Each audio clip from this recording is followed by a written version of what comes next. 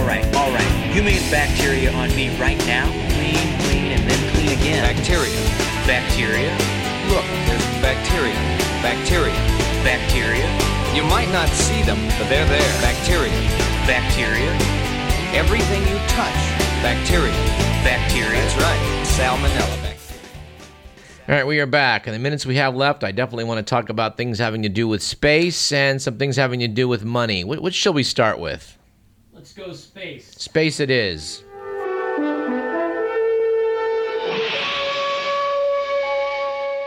All right, headline news this week. Apparently one of our nearest celestial neighbors, the star Tau Ceti, apparently has no less than 5 planets. This has not been confirmed, but based on studies of how the spectrum of the star shifts, they've been able to deduce indirectly that there must be 5 things orbiting it. Now, Tau Ceti has a bit of history. It was one of the first 2 stars that were looked at when the search for extraterrestrial intelligence was first launched back in the 1960s. Tau Ceti and the star Epsilon Eridani were both about 12 light years away, neighbors. They're both very similar in their brightness to our own sun. And without having any idea whether either of these stars might have planets, well, they just started listening. As the decades have unspooled, we've now learned that lots and lots of stars have planets. We're finding them all the time. And it's very cool that there is a star system. And so far, I think no one has invented a generic term for the solar systems, as it were, around other stars. So I guess we'll use star system as it might be used by Star Trek. And by the way, Tau Ceti did appear in some episodes of Star Trek, also in novels from Isaac Asimov and Robert Heinlein. And apparently the movie Barbarella gets near it as well. Scientists are saying that Tau Ceti's 5 planets are more like our own system than most other solar systems that have been discovered so far. Their sizes are on the smaller end of the scale, but they're between 2 and 6 times bigger than the Earth. There's one that is in the Goldilocks zone, about 4 times bigger than Earth, orbiting its star in a 168-day, quote, year, unquote. And on the same general area of extraterrestrial life, or the possibility of it, or certainly planets orbiting other places, The Economist noted last month that astrobiologists have realized that there's so many planets out there that they surely have lots of moons around them. And it may well be that when we think about life on other planets, we should also be thinking about life on other moons. I know James Cameron set Avatar, not on an alien planet, but on the moon of such a planet. And of course, looking around our own solar system, some of the moons of our neighbors are quite interesting. You may have noted that on Saturn's moon, Titan, they've now discovered the first river system on another world. The photos show a river coming out of the usual dendritic pattern. That is the pattern we see in terrain on Earth, which lets us know that there are rivers there between peaks. Well, they're finding the same thing on Titan, except that the liquid is not water. The liquid doing the carving and flowing into a lake is either ethane or methane. Now, Carl Sagan and others doing the math many years ago calculated that given the temperatures and atmospheric pressure that Titan was very likely to have such compounds. They had found organics in the atmosphere from spectrography here on Earth, and it's very cool to note that they were all correct in their assumptions. Titan's got lakes all over the place and rivers that feed them. Inside the atmosphere, you can find ethane or methane in the various 3 states that we find water here on Earth: solid, liquid, and gas. Scientists had successfully deduced this many years ago to conclude that there probably was a liquid rain on the surface of Titan, and there is. It's very cool stuff. Unfortunately, there's been some pulling back on the idea of landing a boat. There actually have been efforts to design a craft that could be put down on the liquid surface on Titan, but for one reason or another, people are balking at this. Not because it can't be done, not because it wouldn't be scientifically interesting, but just because of, budget constraints. As you may note from listening to this program, we are huge boosters of this type of activity. Our feeling is that various industries, aerospace industries, would be better employed coming up with space missions than with building different types of aircraft to blow people up. But this search for moons is quite interesting. There was a program recently on late night TV showing how it is that tidal flexing causes a heat to be generated in the moons of Jupiter. In the case of the most inner moon, Io, there's a flexing of something like 300 feet shift in the tides in the crust of Io, which is generating so much heat that it's got volcanoes all over its surface.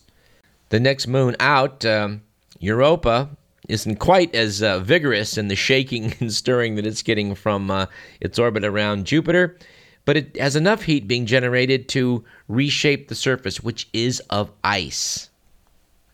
Many folks think that one of the very best places to look for life in our solar system would be to drill down through that surface ice to find the liquid ocean beneath it on Europa and see if there aren't some organisms there.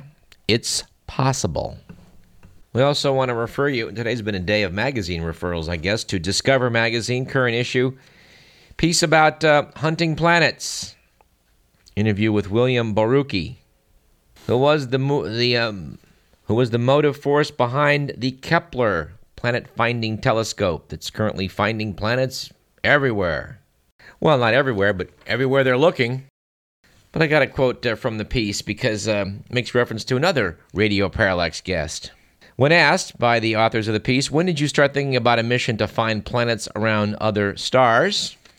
William Borucki answered, Ames, that's Ames Research Institute in the Bay Area, had always had seminars by prominent scientists. In the 1970s, they had seminars about finding planets beyond our solar system.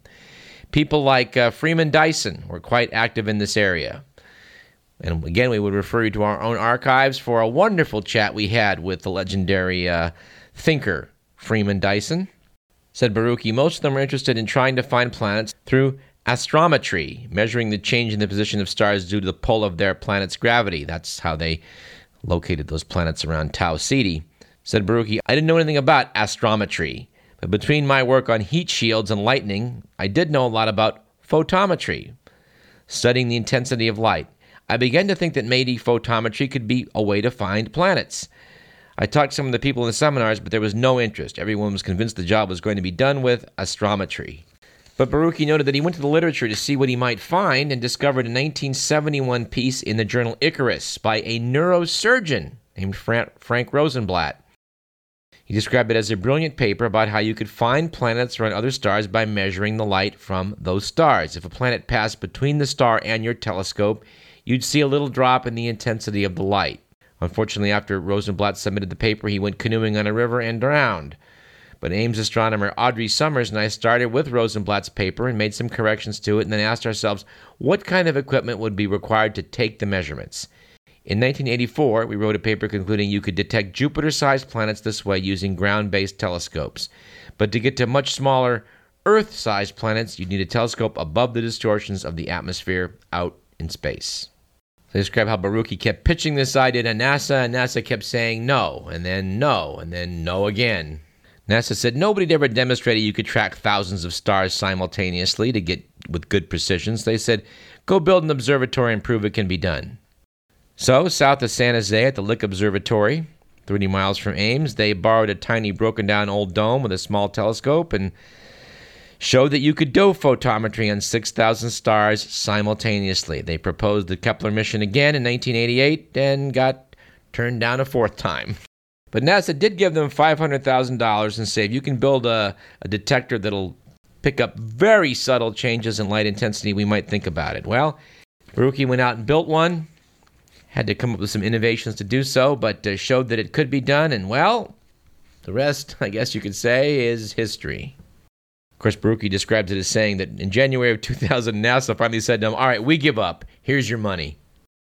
The study needed to be done for several years to get various incidents repeating themselves. Say you're out in deep space looking back at our own sun, and you see the Earth pass in front of the sun. Well, to be sure that you're actually seeing that and not a sunspot or something like that, you have to see the event repeat itself. So to get 3 such observations, you'd have to wait 3 years in the case of the Earth passing in front of the sun. Similarly, to be sure about planets around some of these other stars they're looking at, they have to have several years of observations. Well, that is now accumulating, and we expect to have all kinds of planets to talk about in 2013, and we're looking forward to doing so. All right, in the 5 minutes we got left, we want to talk a little bit about money. Do want to note from the Week magazine, the Talking Point section about who killed the Twinkies, the death of Hostess, or possible death of Hostess. Some were blaming the inability to come to agreement with the union, but John Nichols in The Nation said, the unions didn't ask for more pay or better benefits, and they'd already accepted thousands of layoffs and major concessions. Hostess was smashed by vulture capitalists who loaded the company with debt and earned millions in fees, and by incompetent managers who gave themselves huge raises as the company faltered. The CEO who led the company back into bankruptcy earlier this year got a 300% raise even as the company stopped contributing to workers' pension funds. Sounds like a familiar story, doesn't it? All right, 2 final items in the last 2 minutes. We've advocated for the getting rid of the penny in America, and maybe this will convince you. Apparently, the owner of a tattoo gallery and coffee shop in Pittsburgh, Mel Angst, decided to pave his floor with 250,000 pennies. He placed them all with Lincoln's face looking up. Now, if that sounds like a costly way to tile your floor, keep this in mind. When you do the math, the cost of the materials only added up to $2,500, about $3 per square foot. Reported Angst, amazingly, it's a lot cheaper to glue money to your floor than actually buy tile. Mr. McMillan does point out that you can get tile for $1 a square foot. Yeah, but does it have Lincoln looking up? All right, final item. Who says crime doesn't pay? According to the Daily Mail in the UK, an Austrian court has ordered that stolen cash be given to the bank robber because it, quote, can't find anybody else to take the money. Reportedly, in 1993, bank manager Otto Newman made off with more than $250,000 in cash and gold bars. By the time he was caught, just $82,000 could be recovered, and the money's been sitting at the Austrian Justice Ministry ever since.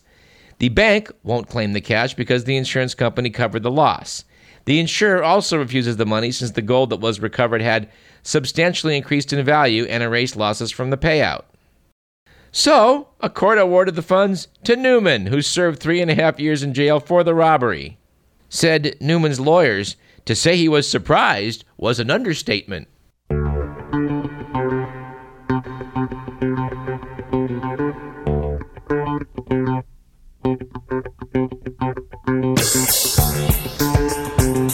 And on that note, I think we must close today's program. This program was produced by Edward McMillan. You have been listening to Radio Parallax. I'm Douglas Everett. We would like to wish you all a Merry Christmas, a Happy Hanukkah, and a copacetic Kwanzaa. Next week's program will be our last of the year, so we'll try and do our year in review, including a backlog of a lot of obituaries whose passing we need to note. And I must apologize for not, in spite of my best intentions, getting to any of the travel stuff we talked about at the top of the show. We'll have to defer that to the first of the year, I guess. That's good, though. It'll give me time to flesh out a story about Vanuatu, where I left off last week, where apparently there is a cult that worships Prince Philip.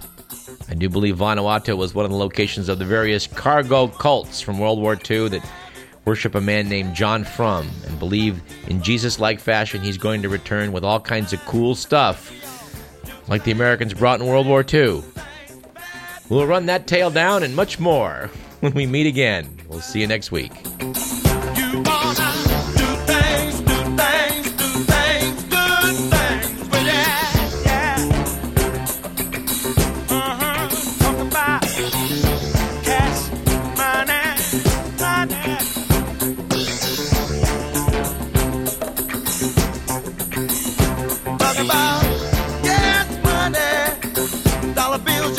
Come on now.